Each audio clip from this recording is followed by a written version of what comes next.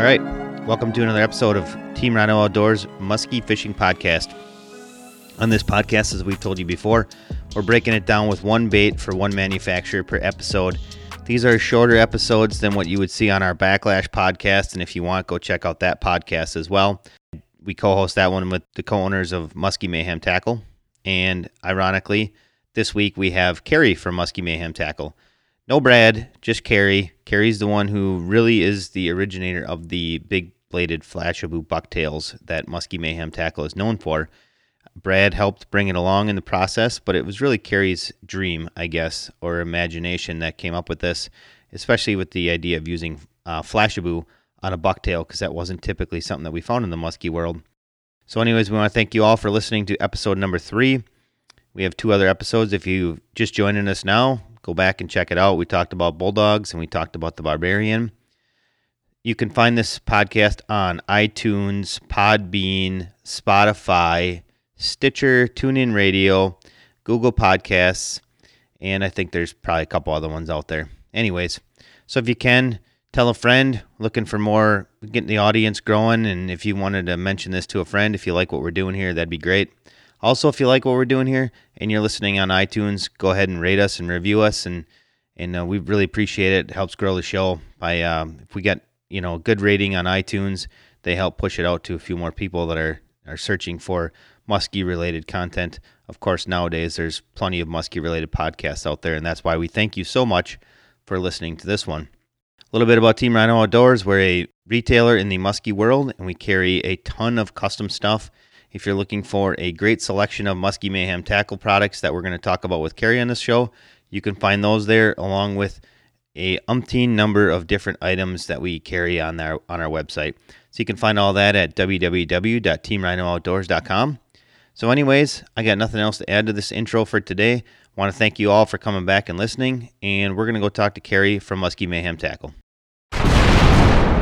All right, my guest today is Carrie Hoppe, who is with Muskie Mayhem Tackle. She's also with me on the Backlash podcast that we do every Wednesday. And typically, Carrie's used to being on the other side, talking to the guests, asking questions. But today, she's my guest. I get to ask her questions. And we're going to talk a little bit about the cowgirl, kind of like the history of the cowgirl and how it got to the level that it's at right now, and kind of how it changed, much like the bulldog changed the course of muskie history a little bit. I would say the cowgirl definitely did that as well.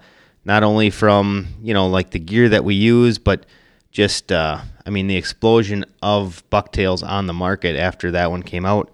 So, Carrie, much like I thank you for coming and helping me with the Backlash podcast, I thank you for coming on and helping me with this one today. How are you doing? I'm good, Jeff. I'm good. Getting a few things caught up around here since it's kind of our slow time of year now. So, yeah, it's certainly getting there for most of us.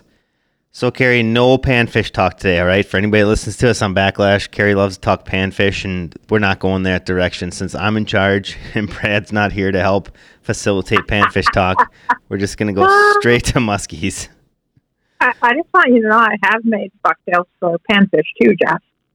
Well, they're in my own tackle box, but I've done it.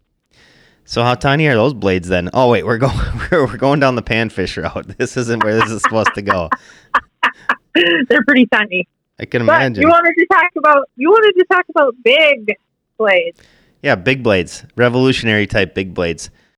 Specifically, number 10 blades. That's what I would think we would talk about on this one. I know, with the focus on this podcast, it's basically one bait at a time, and we're talking literally just about the baits. That way, it's not necessarily so regional as far as tactics.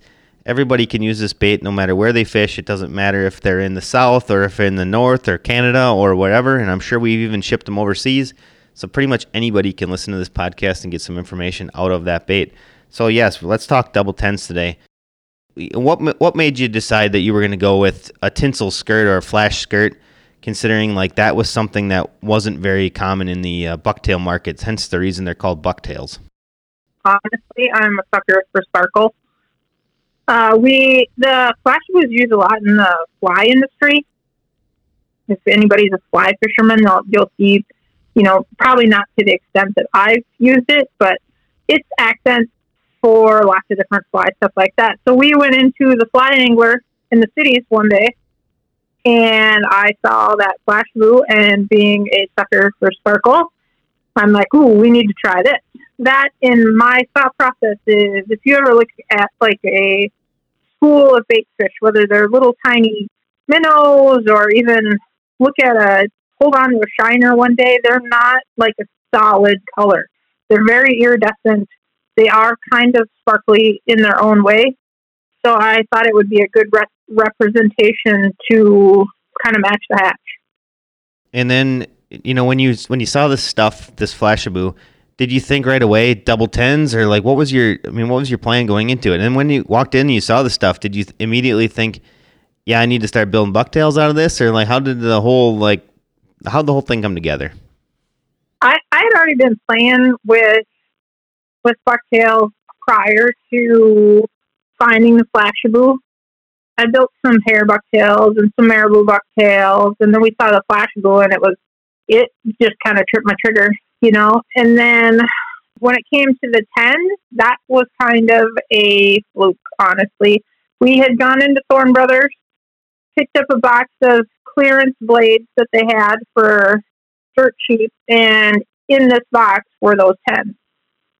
And if you remember, I don't know, Jeff, do you remember the big giant cowgirl with the cowbell blade? I do remember that, yep. Okay. So a friend of ours, Brad, told me I couldn't build a bucktail that you control. So I built a bucktail that you control. And Rick started casting it. Well, I didn't have the rod that I had a custom rod that there's no way you would have been able to throw that big heavy bucktail, nor did I really want to. But it had that big giant blade on it. So what I ended up doing was downsizing to the size of the cowgirl that the cowgirl is now. And because I didn't want to put two of those big giant cowbell blades on there, I ended up finding those 10s in that box and just putting two of those on there, because we had a lot of luck, honestly, on Shumway flashers. And it was two blades, so I went, well, let's do two big blades and try that. And then it just snowballed from there. Well, because I think a lot of the credit comes from you guys with the big double bladed, but I think it's actually more about the Flashabou than it is the double blades. Is that right? Because, back in the day, these big double 10s, they were available. They just weren't as mainstream as what you guys eventually brought it out to be. Is that right? Yeah, they were available because, that's how we stumbled across them. I suppose, Jeff, it's probably a combination of both, the Flashabou being different and then the 10s. They were available, but nobody, they weren't, mainstream like they are now, And they probably were much, just like they were in the beginning when we brought them out, intimidating, so people weren't going there. There's no sense to use a bait that big, And then people started figuring out, well, baits that big catch a lot of fish. So I'm going to say it's probably a combination of the blades and the Flashabou. Yeah, I would say you're probably right. And like you said, the Flashabou is really what set everything apart and what really got everything rolling.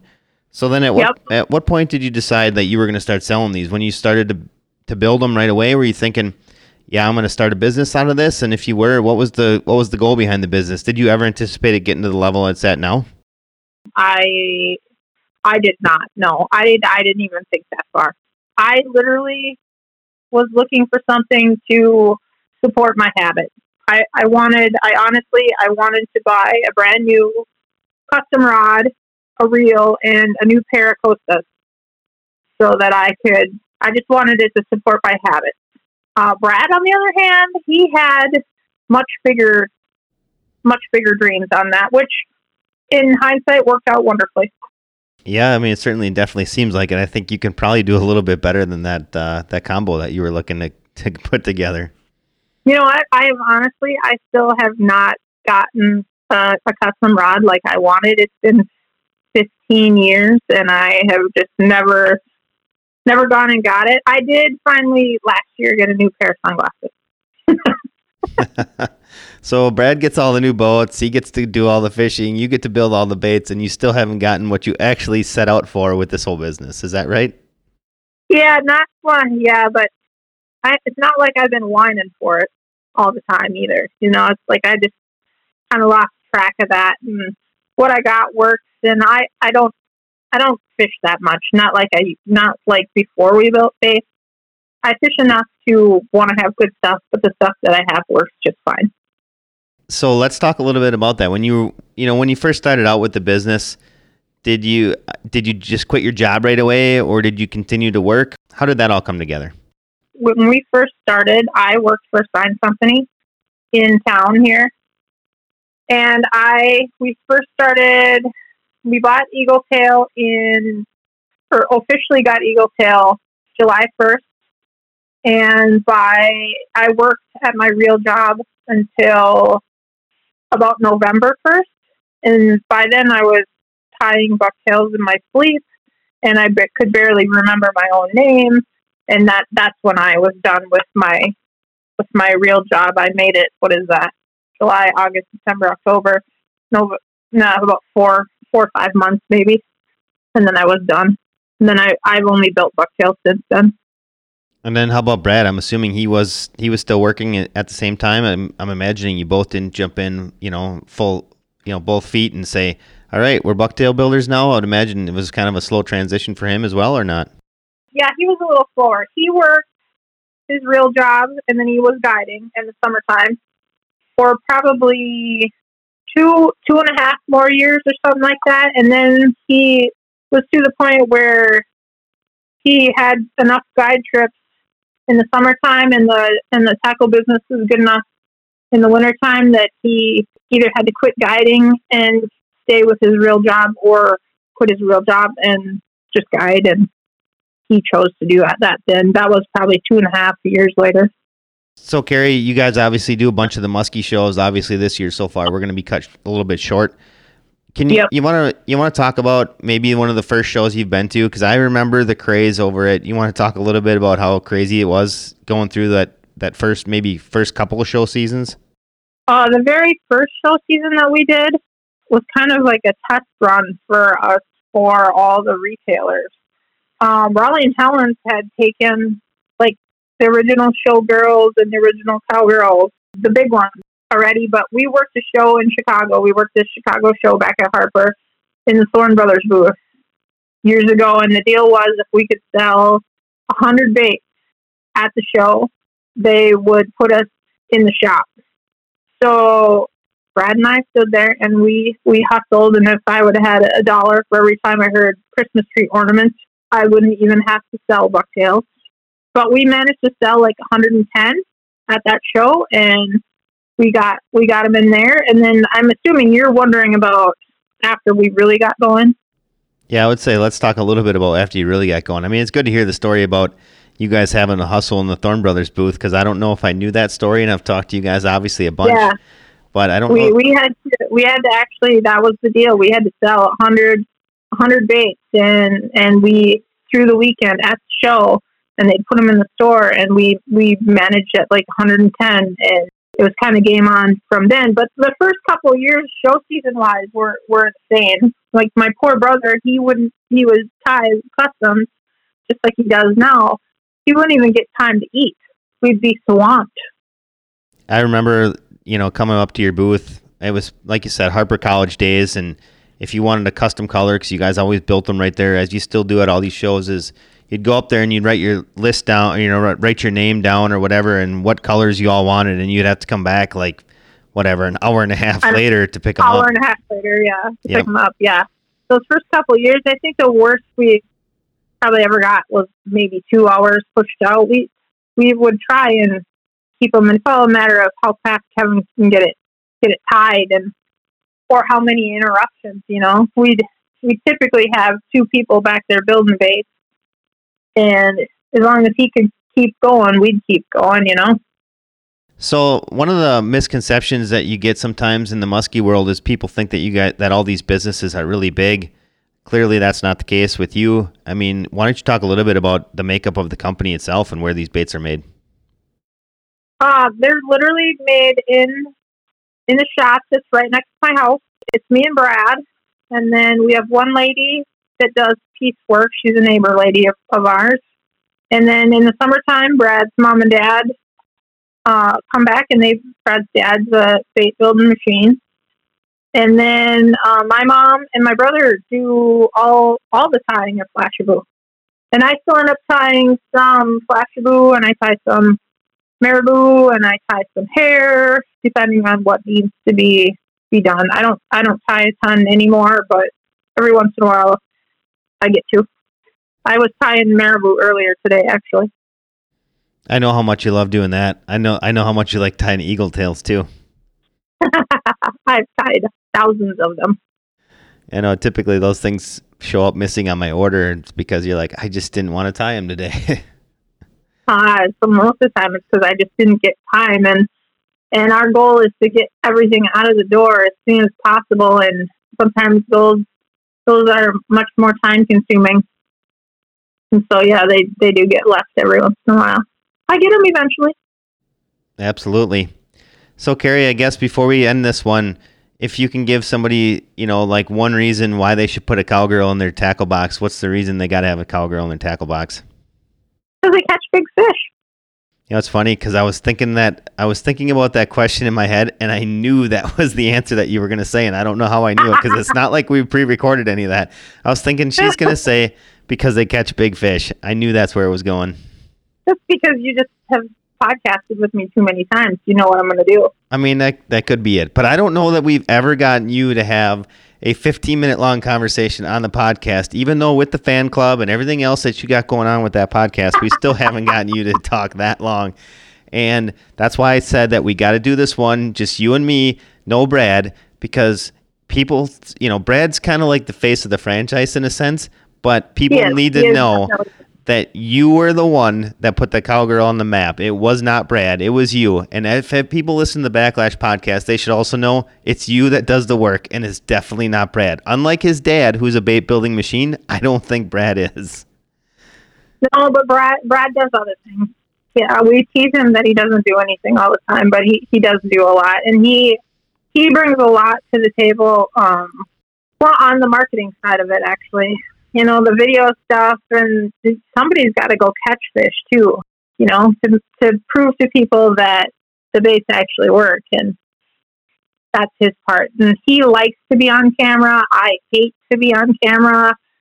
The last thing I want to do when I finally get to go fishing is have to wait for a camera. So it works out. It's kind of, we have a good trade-off, honestly. Yeah, I understand. Totally get it. I was actually just more or less giving Brad a hard time. Hopefully he listens to the episode and he understands that. I don't mean any disrespect for Brad. He's, like you said, he does things different, but it's good to have that yin and yang. It's the same thing with my wife and I running the Team Rhino Outdoors thing. I'm gone sometimes and she's at home handling everything because much like Brad, I'm the one out there filming some stuff for the YouTube and doing the promotional end of stuff, and that's just not something that she does. Right. And that's me too. And we know, but yeah, we're still going to give him static about him not working. Oh, absolutely. There's no way I'm gonna let that opportunity go away. Well, hopefully we get Brad back on, or if you want to talk about it, I know you guys have a few new products coming up. We just released one in September, the 7.9 trigger. We would like to do an episode on that. I know there's also a new one coming up here pretty soon, and we want to do an episode with that too. So I'm sure we'll have you back on, or have Brad back on, whoever wants to talk to us about those products. I want to spotlight those products as well. So Carrie, much like I thank you for coming out and helping us with the Backlash podcast. I thank you for your time today. Like I said, these are a little bit shorter for people that are, looking for a little bit of information on a particular bait and a particular manufacturer. That's what we're doing here. But thanks again, Carrie. We'll catch you sometime, I'm guessing, in the next week or so, probably on the next episode of Backlash. But now I hear that you're going hunting at the end of the week, so maybe you'll be missing on the next episode? I might be. You never know. Depends on when you do it. Yeah, I got the opportunity to go out west again, so I'm going to do that. Brad goes fishing, Carrie goes hunting. That's another trade-off that we have. That's what I get to do for being stuck in the shop all summer.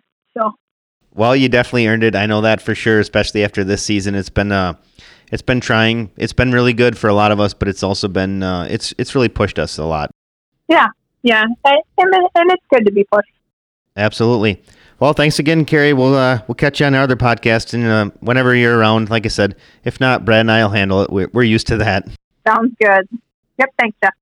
So there you have it, straight from Carrie's mouth on the start of the Cowgirl and why you should have one in your tackle box and what it brought to the table as far as muskie fishing history. We want to thank you all for listening to this podcast. Again, if you like it, give us a thumbs up on iTunes, give us a 5-star review on iTunes, tell a friend, push out this podcast to a few people. We're going to continue to do this podcast every other Monday or potentially every Monday, depending upon how my schedule works out. But until then, again, we just want to thank you all for coming and listening to this podcast. And if you need products for your next muskie fishing trip, be sure to check out Team Rhino Outdoors. www.teamrhinooutdoors.com is where you'll find us. And you're going to be hard-pressed to find a bigger selection of Muskie Mayhem tackle products, as talked about in this episode, than what you'll find on our website. So thank you all again, and we'll catch you in a couple weeks.